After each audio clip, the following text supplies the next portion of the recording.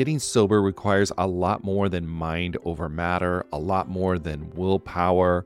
It's about leveraging the support around you. People in recovery typically need a mix of medical help, emotional support, and changes in lifestyle to manage their addiction, not just mental determination. As both a therapist and someone embracing the recovery lifestyle, there's one tool I always recommend to people needing extra accountability: SoberLink. SoberLink is a high-tech breath analyzer system designed to help you get and stay sober. And here's why I love it. You'll test the same day, every day, eliminating testing anxiety. Friends and family receive instant test results, helping you rebuild trust and preventing relapse. Accountability is a part of that, and it's something to really be embraced. Devices have built-in facial recognition, so your support circle knows you're testing, and tamper-resistant sensors flag any attempts at trying to beat the system, so your sobriety is never questioned. So let 2024 be your best year yet. Visit soberlink.com/TAM to sign up and receive $50 off your device. That's soberlink.com/TAM.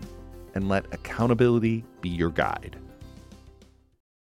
Your brain needs support, and new Ollie Brainy Chews are a delightful way to take care of your cognitive health. Made with scientifically backed ingredients like Thai ginger, L-theanine, and caffeine, Brainy Chews support healthy brain function and help you find your focus, stay chill, or get energized. Be kind to your mind and get these nootropic chews at ollie.com. That's OLLY.com. These statements have not been evaluated by the Food and Drug Administration. This product is not intended to diagnose, treat, cure, or prevent any disease.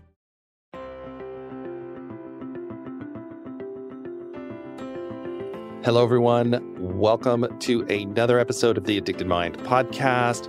My name is Dwayne Osterland, and I'm your host, and we are on to this next bonus episode. Today, my guest is Ted Perkins. He is a former Universal Pictures and Warner Brothers studio executive, university lecturer, public speaker, Hollywood producer, and virtual reality entrepreneur, and has successfully worked in film and television series as a screenwriter, and has watched 100 movies in 100 days to beat his alcohol addiction, and then wrote an awesome book.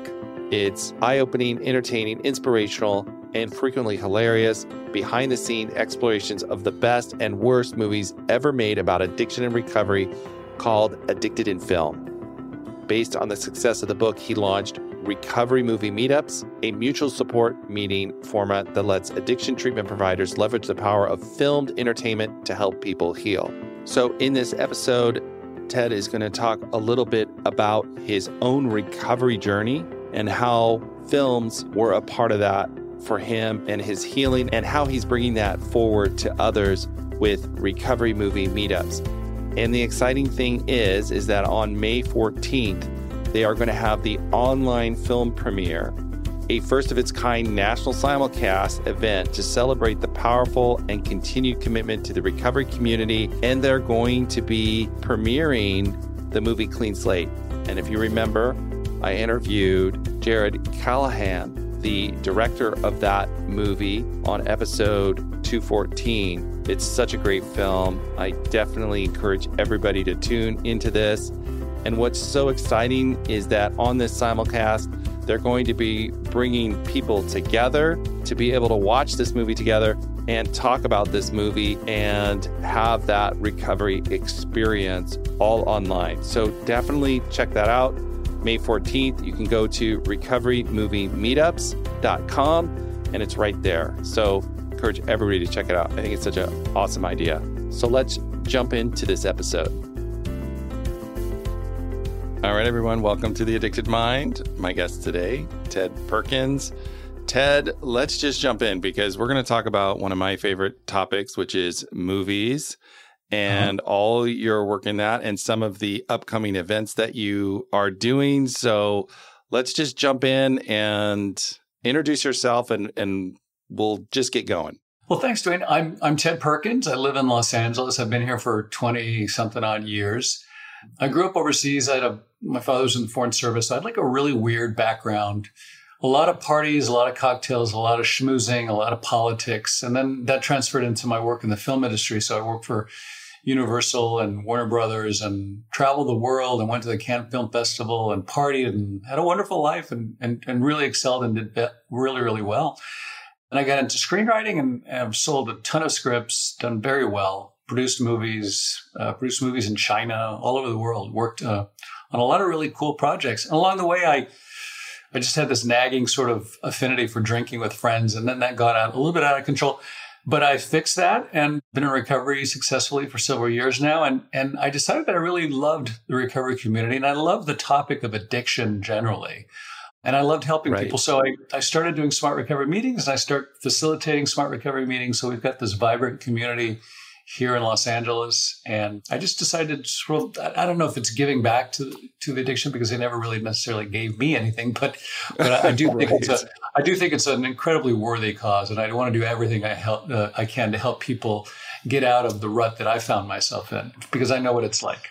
Yeah. So let's talk a little bit about just the rut and what that was like for you and where you kind of found yourself. Because like you said, here you're successful working in the movie industry, which, has glamour and wonderful things about it. And yet there's this rut that doesn't feel very good.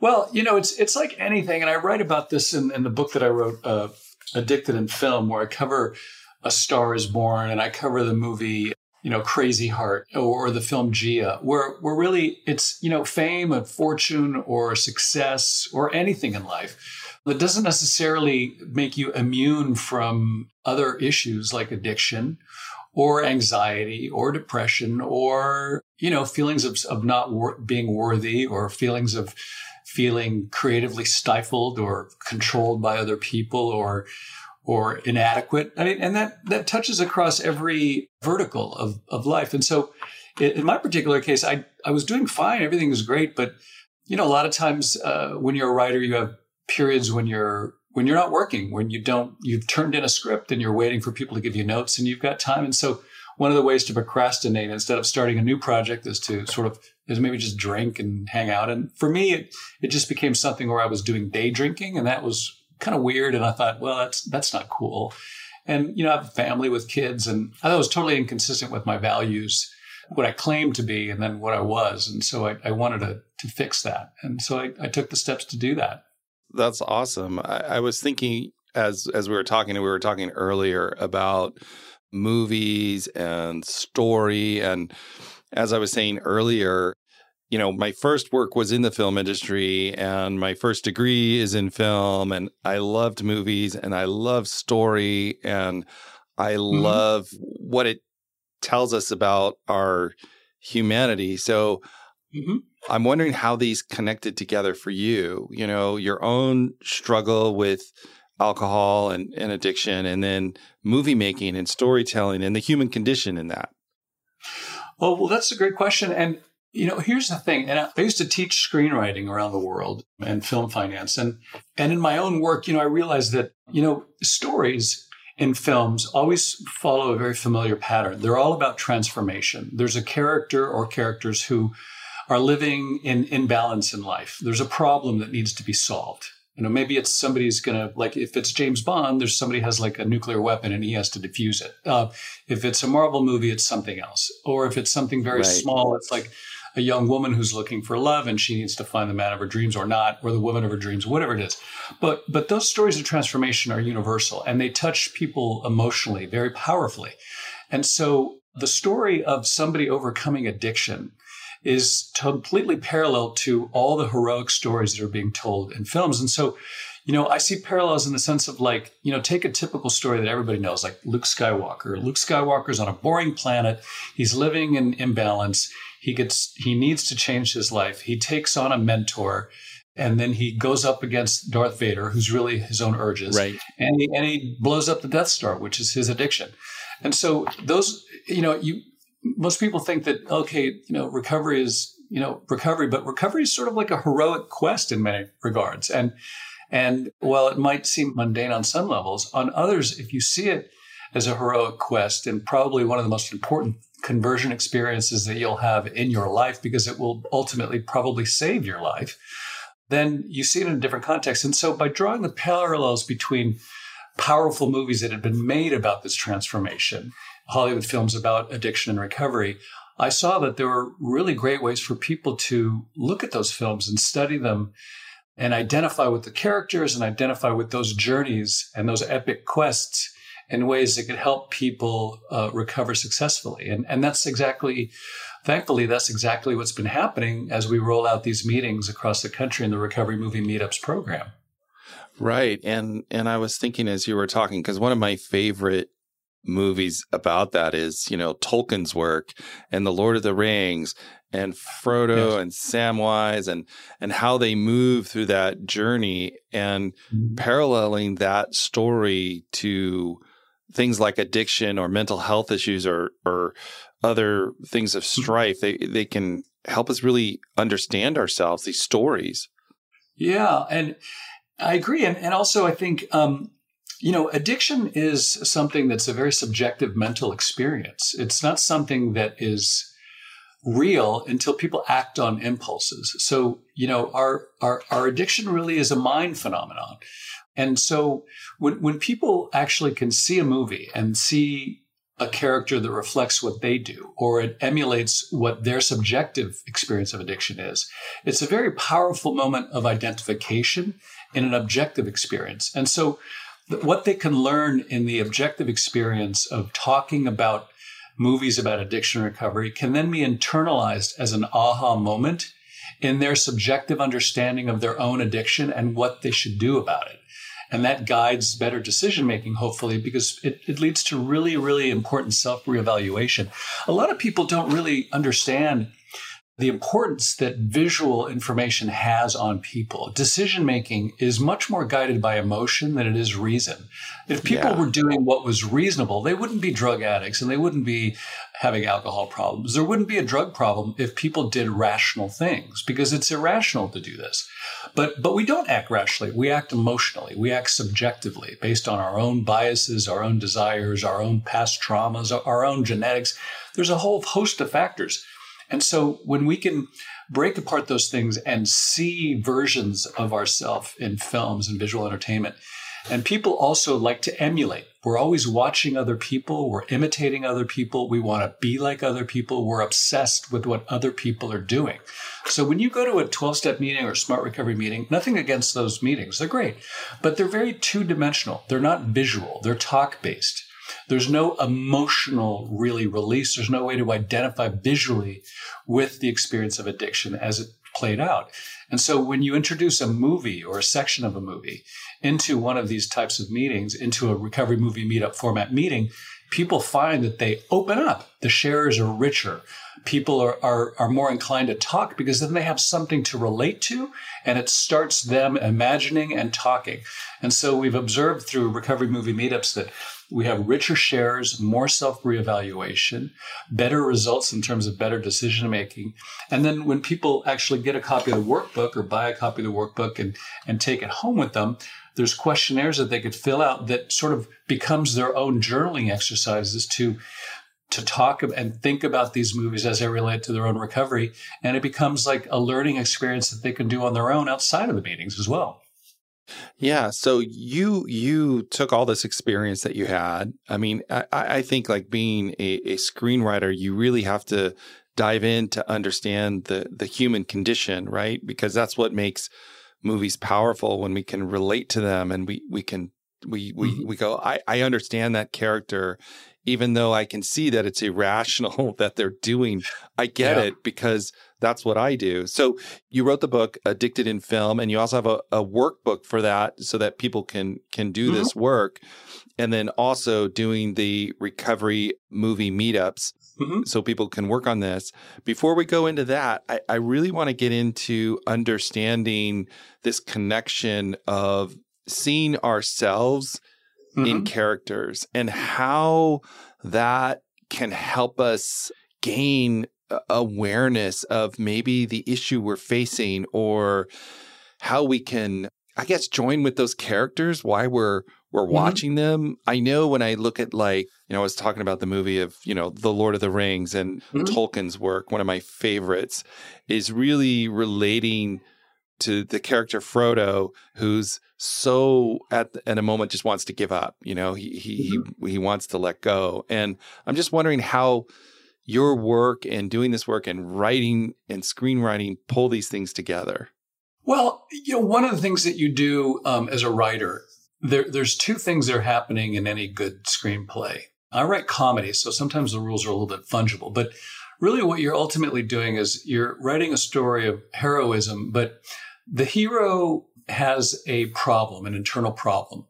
And a lot of films don't really explore, the internal workings of people's motivations. They all right, James Bond has to save the world. And only in the last recent couple of movies have they explored sort of his inner thoughts, his inner desires, his own fallibility. Up to then, he was just sort of like a cookie cutter character who's invincible.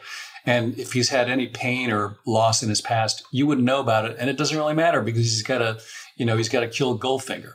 So, but now, people really respond more and they empathize with characters who are heroic, who have internal conflicts that they could relate to.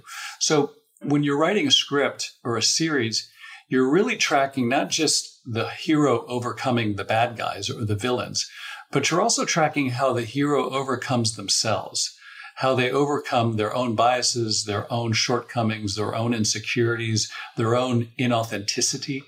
And then in the process of overcoming those things, that really is the key to ultimately, quote, saving the galaxy. Because really, before you can help anyone, you have to help yourself.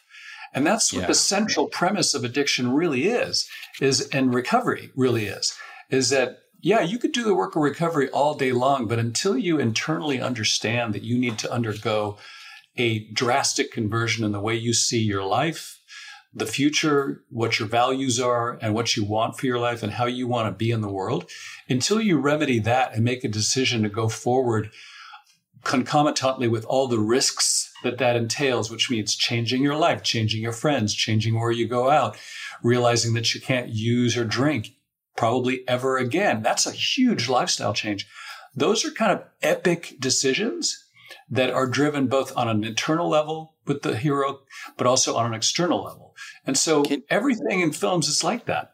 Another day is here and you're ready for it. What to wear? Check. Breakfast, lunch, and dinner? Check. Planning for what's next and how to save for it? That's where Bank of America can help. For your financial to-dos, Bank of America has experts ready to help get you closer to your goals. Get started at one of our local financial centers or 24/7 in our mobile banking app. Find a location near you at bankofamerica.com/talktous. What would you like the power to do? Mobile banking requires downloading the app and is only available for select devices. Message and data rates may apply. Bank of America NA, member FDIC. Can you give examples of maybe movies we know that personify that big shift, like that change, that transformation that you talk about? Oh, absolutely. And one of the best examples and probably one of the most successful films ever made about addiction and recovery with Sandra Bullock is 28 Days. And, everybody mentions this. There's a chapter about it in the book. I sort of it's like a Disney version of recovery, of going to rehab. It's all very nice and totally.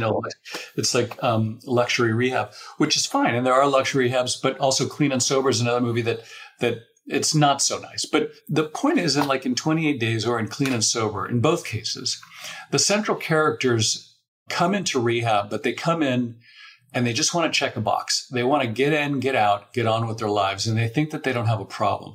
They, quote, don't belong there. Quote, I'm not like you people.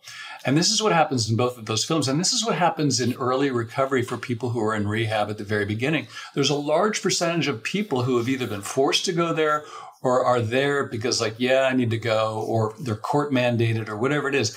And in both cases, in both films, they've been court mandated to go. And so they're there and they're sort of checking the box and they're there, but they're not. And in Sandra Bullock's case, she gets in touch with her boyfriend and he slips her a bottle of Vicodin. And in Michael Keaton's case, he's always calling his dealer and he's trying to get his mom to loan him some money so I can go out and score some more coke, even though he's, quote, in recovery or in rehab. And so this sort of emulates a familiar pattern that we see in recovery, which is that, and I've been through this personally, where you're sort of half in, half out. But when it comes to recovery, it's sort of like what was said in Star Wars, do or do not. There is no try. And so people that are kind of checking the box, but not quite there, like in these two movies, they're really inauthentic. And so the journey of the story is for them to go through hell so they can finally see that they actually do need help, that they want to get better, that they actually are addicted. And then in the process of acknowledging that and owning up to that, then they have their own personal agency and responsibility to solve that problem.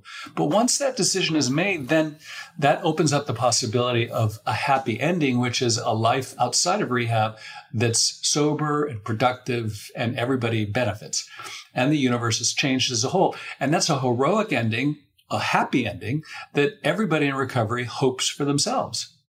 Right. And they can see that in those characters. They can relate to them and say, you know what, I can do this. I can pull on that piece. I can almost leverage that character's journey for my own to be able to make these really hard decisions in our life, or these challenging, overwhelming places we find ourselves as we walk through, our life. I'm also wondering about, like, when did you kind of say, I'm going to put these together. I'm going to put this screenwriting together with recovery. I'm going to write this book. I'm going to help people use these films to better their own life, to find hope, to find meaning, to find purpose. Yeah. Well, I decided that I just wanted to write like a film review for, I guess it was Smart Recovery or something.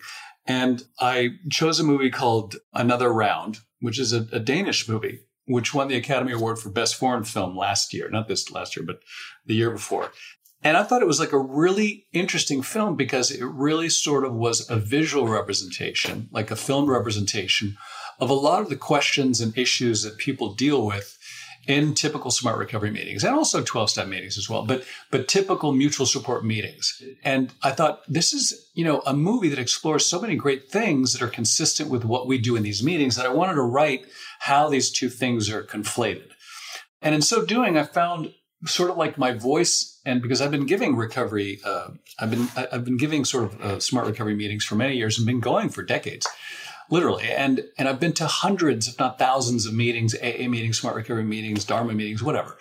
And I've read pretty much every book about recovery that's ever been written, literally. And I ran out of books. In fact, that's why I started watching movies. And I watched 100 movies in 100 days because I thought, that's a great challenge. Let's see what I can learn from it.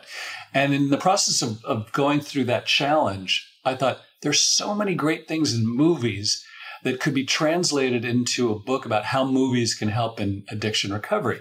Because my premise is that you could read a lot of books about recovery. They're very technical, and yes, they give you inspiration, but you could read 100 books about it without getting the aha moment that you could get when you see Sandra Bullock acting just like you when you were like trying to get out on that tree to score those 2 pills of Vicodin, and then you fall down and break your leg. It's like, that's me. I used to do shit like that. And so, that's a realization that can really ultimately come very powerfully from a film as opposed to reading every book about it. Because every book says, addiction bad, addiction bad. It's like smacking you every meeting that you go to. Addiction is bad, smack, repeat, smack, repeat. And sometimes you just never get it because maybe the format is wrong. And like you were saying earlier, we're emotional animals. We're emotional. And emotion drives our decision making. And in ways, I think we can tap into that emotion and harness it when we can see it in a film and we can put the pieces together. Yeah. And also, I think one of the limitations sometimes, not all the times, but one of the limitations of 12-step meetings I found by going to hundreds of them was that if you're looking around at other people in the room, a lot of the people there are in trouble. They're not feeling great. They're upset. They don't want to be there. They are languishing. Over and over again, they would do a share and somebody would raise their hand and I'm like, yeah, I'm holding on. I'm going to make it another week. And for me, I just thought, in 5 years from now, are the people going to be saying the same thing? They're just barely clinging to sobriety. Like I don't think that this is progress. I don't see how this is helpful. In fact, in many ways, we know from studies that when people look around in these meetings and they see the depression and the and some of the issues of other people, they're not motivated to change and be better than those people. They're demotivated because they think, God, I'm going to just wind up just like those people. And that becomes a trigger to go back to using and drinking. And so that's one of the problems. And I'm not saying in every case, and smart recovery as well. It's very analytical. It's very fact-based, science-based. You're going through exercises, you're doing self-empowerment, etc. But it doesn't touch on the fact that you don't see examples of huge success. Like very rarely does somebody come to a meeting and say, I've been using smart recovery and I just ran for president and I won, this PTA award and I just got this huge job and it's all because of smart recovery and you could do it too. Sometimes that happens, but very rarely. But when you watch a movie where somebody triumphs, that's an easy layup and it's relatable. And so, movies, even though they're fictions, they give us relatable instances of success. And when they give us relatable instances of failure, like in the case of Leaving Las Vegas, where, Nicolas Cage decides that he's just going to drink himself to death and there it is. At least we can learn from that as well, because it's like, yes, success is not guaranteed. Some of us may never make it to the finish line, but the rest of us are going to try because we don't want to end up like that. And we can do better. And we don't want to make those decisions. Because there's a little bit of Nicolas Cage in all of us in recovery. And that's important to see. And when you see it on screen and then you talk about it in a group setting afterwards, that's really powerful. To really be able to process that experience and, I guess, get in touch with yourself as you watch that character. And then it gives you an ability or a format to express it, to have a context to when I was watching the movie and I saw this scene, I was able to relate to that. I could understand that character. I could understand what they were going through. And I mean, storytelling is such a deep part of the human experience. It's just so much a part about it. We need to tell our story and we need to hear other people's story. I think it's the way we communicate our wisdom.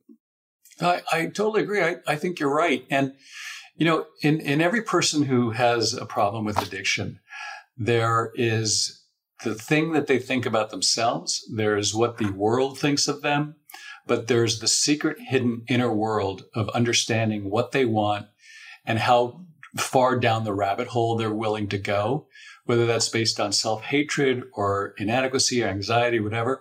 And so everybody in recovery has a part of themselves, a little kernel of untruth and inauthenticity that will lead them at some point to relapse and go back to that drinking behavior. They know that they're capable of doing it. And so, but we hold on because we do the work of recovery, and over time we overcome that part of ourselves and it slowly fades away as a memory. But when we see that represented in films, when we see what other people are willing to do to go to rock bottom, and we see the effect that it has on other people, that's why I talk about movies like 4 Good Days and Beautiful Boy and Ben is Back. When you see the effect of your addiction on other people, that has to have an effect on you. So yes, I mean, there are meetings at rehab facilities where they bring the family in and they have some therapy with the family, but it's all very, yes, you can have moments which are great, but imagine if you have the time to, in a group setting, to see the effect of your addiction on other people in a film setting where it's not you doing it, but you're seeing somebody else screw up their family and have inflicting pain. That sort of makes you feel less guilty about what you've done, but it still allows you to connect and understand that you're doing the same thing. And so when you get confronted in a meeting in rehab with your family who says, you screwed me over and you stole from me and you're an addict and whatever, that's difficult. That's a horrendous thing to go through, but it's probably very necessary. And eventually in the real world, that will take place. But if you can softly see it in the film world, then you're able to sort of therapeutically relate to that. And it might make you more empathetic to the needs and wants and the frustrations and resentments of your family members, and then give you tools to more adequately and honestly address their concerns. Because there are a lot of great scenes. Remember, films are very dramatic and they involve conflict between individuals. That's what movies are. So when you see the conflict between an addicted person and their family play out in a film, that gives you, and you see the emotional effect of that and the collateral damage that it's causing, that gives you tools to more closely evaluate yourself, but then also to more directly engage empathetically in the real world with your own family because of something you've already screened in a film. Because the situation is probably identical. Yeah, it's like instead of trying to go right into the front door, and sometimes we have the front door of ourselves so defended because it's painful, we're not going to open that door. That sometimes it sounds like what you're saying is like movies kind of allow us to go in the side door maybe, a little softer, maybe not as defended. And so we can see the parts of ourselves that, in a gentler way that allow us to digest that and maybe even take responsibility for it and be empathetic to the people we've impacted in our life and heal ourselves. I think movies can really do that. Also, and there's another part of it which is really all about, theory of mind and et cetera. And there's mirror neurons in your brain that imitate. And we are a species that imitates. So when you go, and human brains are always modeling the future. We are a prediction machine. That's our advantage over other animals, is that we can predict the future. And not only are we predicting the future constantly, we are super predicting it. We are like going through scenario A, scenario B. We're visualizing it. We're creating mental models of the future of like how things are going to go down when I have to tell my wife that I'm an alcoholic or an addict and whatever, and I need her to forgive me or whatever it is. So you go through your mind all the mental models of how you think it's going to go down. And then when you actually get into that, if it doesn't go according to plan, you get angry, you get resentful, you have a fight, you have stress, you have urges, and then ultimately, and that's really what films are. And that's what conflict is in movies. It's like you have an expectation, you have a result, there's a mismatch, chaos ensues. So if you can do mental modeling based on successful representations of mental models that have been provided to you by a movie, and you see successful resolutions to problems and conflicts in the form of a film, that actually gives you a mental model template for how you can deal with issues in your own life in the future.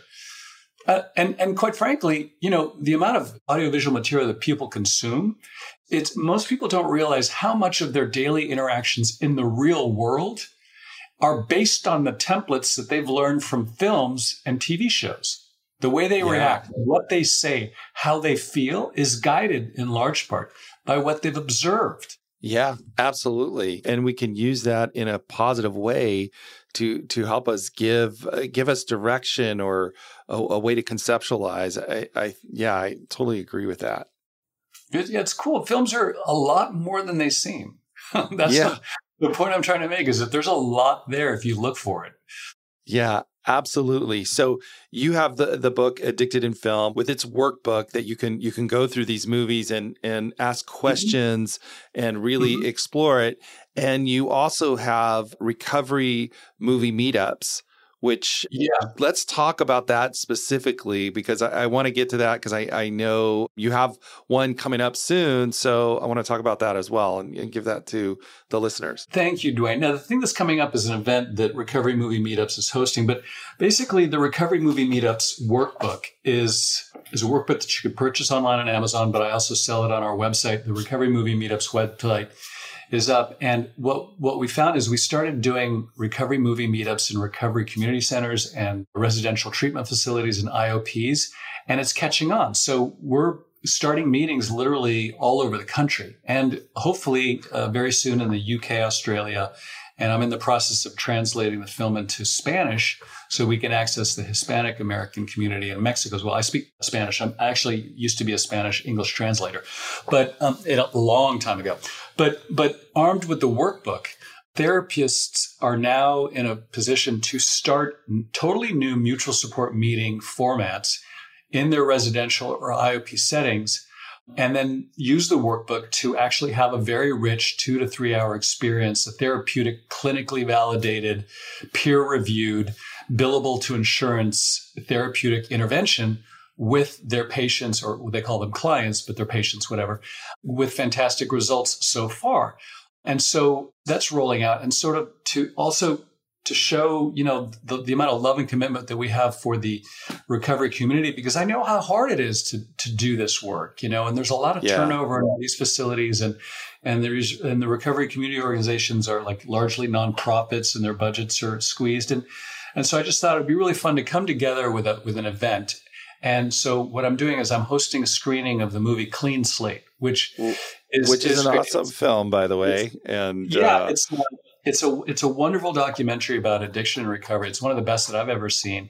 And the premise is really fantastic. It's, basically two guys in recovery at a treatment facility decide that one of the things that they want to do to overcome their addictions is to make a movie about their addiction and recovery. So, as if it wasn't stressful enough to be in rehab, now you're making a movie, which is even more stressful, as you know, because you used to work on set. It's just it is stressful, an accident waiting to happen, And so we document that in the film. So I put it together. It's going to be a live stream. It's on Facebook Live, YouTube Live, and LinkedIn Live. And also it's on every Apple TV, Vizio, whatever streaming device you have. And it's going to go live. We're going to have a brief presentation at the beginning. It's going to be an introduction by Smart Recovery co-founder Tom Horvath and a wonderful psychologist from San Diego who's my mentor. And then we're going to show the film. And then right afterwards, we're going to have Q&A. And right before, we're going to have check-ins from several facilities around the country who are going to have their cameras on and join the thing and wave hello and be like, hey, we're here in Las Vegas. Hello to everybody in the community. So it's going to be like a simulcast live stream event. Think of it like, a recovery documentary Super Bowl event. I'm very excited about it. And we have tons of RSVPs and people are really excited to see the movie. It's on May 14th at 7 p.m. Eastern. Just go to recoverymoviemeetups.com and under events, and there it is. It's right there. I just think like what you're saying and what you're giving back to the community, like you said, being able to create these rich experiences for people to experience transformation. I mean, that's what, recovery is all about. It's about transformation. It's about change. It's about doing something different. And we can do it together. And we can do it in these creative ways to also like in the stigma of addiction and bring it out into the open. I think what great work. Oh, thanks. I think it's, and it's also fun. Like, unfortunately, most people think that recovery and rehab and treatment stuff, it's got to be horrible. It's torture. And maybe it is for a lot of people. And sometimes the meetings can be repetitive and sometimes, 90 meetings in 90 days can seem really, tedious, what have you. But, there's nothing in the literature that says that recovery meetings or mutual support meetings have to not be fun. Right. And movies make things fun and interesting and also emotional. And I think that people are going to react to that very positively. And also I think, there really hasn't been a change in the format for like I said, Smart Recovery hasn't changed their essential format for 30 years. AA has been the same format for 75 years. And so I think the market is ready for a new mutual support meeting format that draws on what people relate to, which is people love movies and television and they relate to what they see on screen. And it's all around us. We're a visual society. That's awesome, Ted. I just love that you're doing this. It's so exciting. I love movies too. I'm just a big movie fan. So I love digging into it. I love the characters. I love relating to, what you're seeing and all of what we're talking about. So before we wrap this episode up, there's usually one question I always like to ask every guest that comes on. And if someone is out there and maybe they're struggling, maybe they're having a hard time, maybe they're not sure, and you could tell them one thing, you'd want to tell them one message, what would that message be? I think the one message I would tell them is to stop believing everything you think and just really sort of take a step back from what your thoughts are and think about what you're thinking and realize that you do not necessarily have to think that you're an addict. You don't necessarily have to think that there's no way out. You don't have to necessarily think that nobody will ever talk to you again. You don't have to think that you're going to go bankrupt, even though you might be going bankrupt. But whatever that is, step back and really analyze your thoughts. And the more you sort of dispute your own thoughts, the more it'll influence what you then come to believe about yourself in a more positive context. Because, I think most people will understand, and I go through this every day. There's what you think at the very beginning of the day, and then you start to think, and some of those thoughts can be very negative. And then something happens, or you think about yourself in a different way, or you reframe the problem, and suddenly it's all rainbows and butterflies, and you become productive, happy, and all of your problems magically fade away. But it's not really magic. It's something very elemental about our brains, is that we can decide what we think about what we think. And addiction is really, that's the most powerful tool for addiction, is don't believe what you're thinking about yourself. It's not true necessarily. Dispute what you yourself believe. And you can use movies to help you do that. Absolutely. Movies are the perfect way to distract you from what you're thinking about yourself and see representations of how you wish you thought about yourself. And then, because remember, when you leave a movie and you see heroic ending and everything, everybody's happy and they're cheering and everything. Why are they cheering and happy? Are they happy that this character on 35 millimeter film, actually, which is a complete fiction, are they happy about that thing? That person doesn't exist. That's a fiction. That's a representation. What they're really ultimately happy about is that they've internalized that heroism and that happy ending, and now it's living through them. That's what they're happy about. That's why movies make billions of dollars a year, because they give us that opportunity for cathartic emulation, for heroic identification, and through, huge and wonderfully positive self-reevaluation, examination, and better decision-making. We come out inspired to do just like them or do better. Oh, thank you. Thank you, Ted, so much for coming on to The Addicted Mind. One more time, just give out the link so everybody has it. Oh, well, thank you, Dwayne. Thanks so much for coming, for having me on the show. For anybody who wants to come, it's a absolutely 100% free screening of the movie Clean Slate, which is a wonderful film about addiction recovery, feature film documentary, completely free of charge, May 14th at 7 p.m. Eastern. All the information is on our landing page, which is recoverymoviemeetups.com/events. And you can also look it up online. Just Google search Recovery Movie Meetups Clean Slate. I put on all the metadata. You can also go to YouTube and look for online premiere Clean Slate, and the tile will be there with the countdown clock. And on May 14th at 7 p.m. Eastern, click on that bad boy and you'll get a free movie. And watch it with friends if you can. That's the best thing that we could hope for. Watch it on your big screen TV. Make a big bowl of popcorn.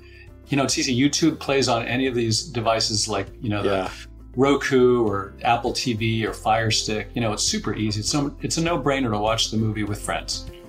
Awesome, Ted. Thank you so much. Thank you, Dwayne. And thank you so much for having me. And a big shout out to all of your audience. Keep up the great work. All right, everyone. Thank you for listening to the Addicted Mind podcast. As usual, all the links will be in the show notes at theaddictedmind.com. So check it out there. And I hope you check out the online film premiere of Clean Slate. All right, everyone. Have a wonderful day. And I will talk to you on the next episode.